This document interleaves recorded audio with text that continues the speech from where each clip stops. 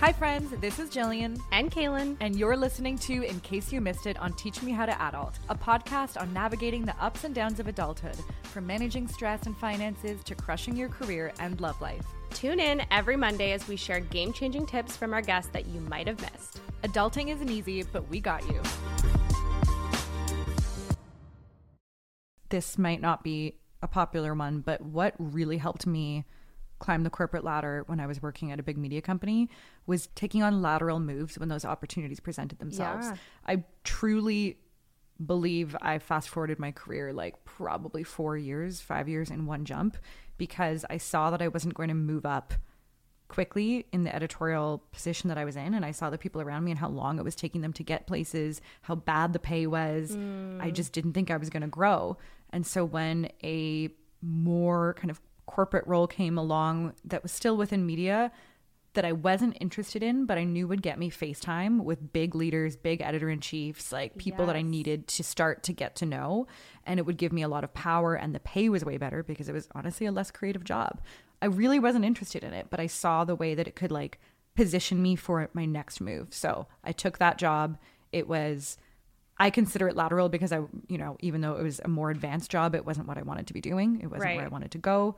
Let's call it diagonal. And then took that, did not like it, but got exposed to everyone I needed to network with. And it raised my baseline of pay so that when I went back into the creative field at that company, it was at a higher level of everything. And it connected me with people, helped me get my next job. So sometimes it's not a linear progression. Sometimes you have to zigzag a bit. That is a badass business chick move that you just pulled right there. And it makes you more well-rounded too, because they're like, you've got all this experience on the business corporate side of things. Like that's super valuable to the creative side too. Yeah. So that is true. I did have more business experience. And obviously everyone feels taboo talking about their pay, but I know that I was making more than people doing similar roles when I did go back into the creative side, because they couldn't downgrade my pay from when I was on the business bit. So you never know. Sometimes it makes your baseline higher because you went and took a job that's higher paying, and then you can kind of pivot back into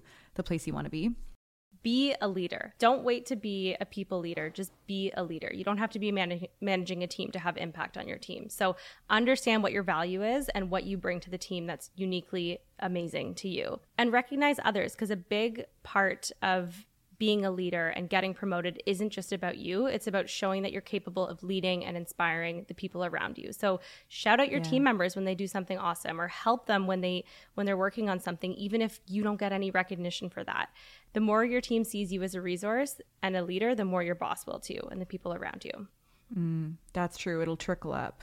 It's not about just managing up to get promoted. It's about managing down and sideways and all around. Yeah, and like having that team advocacy that's just like, yes, Jill should be the one in this role. A good place to start here, if you're trying to, have that impact on your team, is figure out what the biggest pain point is on your team or that someone's going through, and then try to find a way to solve it. And you can also do that by making your boss's life easier. Like if you see them burning the midnight oil on this really annoying spreadsheet, see if you can find a way to do it more effectively, or just proactively help them with something that they're working on. And as much as it's important to do all of those things just to be a good coworker and like a good leader and to show your value, also like document those things, because then the next time you have a one-on-one with your boss, you can show them, here's my job outline, here's what I do to meet those expectations, and here's what I'm doing above and beyond that. That's like way beyond my role, and I'm not complaining about it, and I'm not here to say, that it's a problem that I'm doing more things. I'm here to show you that I'm already doing the things that I believe are aligned with the next level at this company, and here's how I'm doing them. Mic drop. That is such a good idea. And to your point, write it down, because I always forget what I do.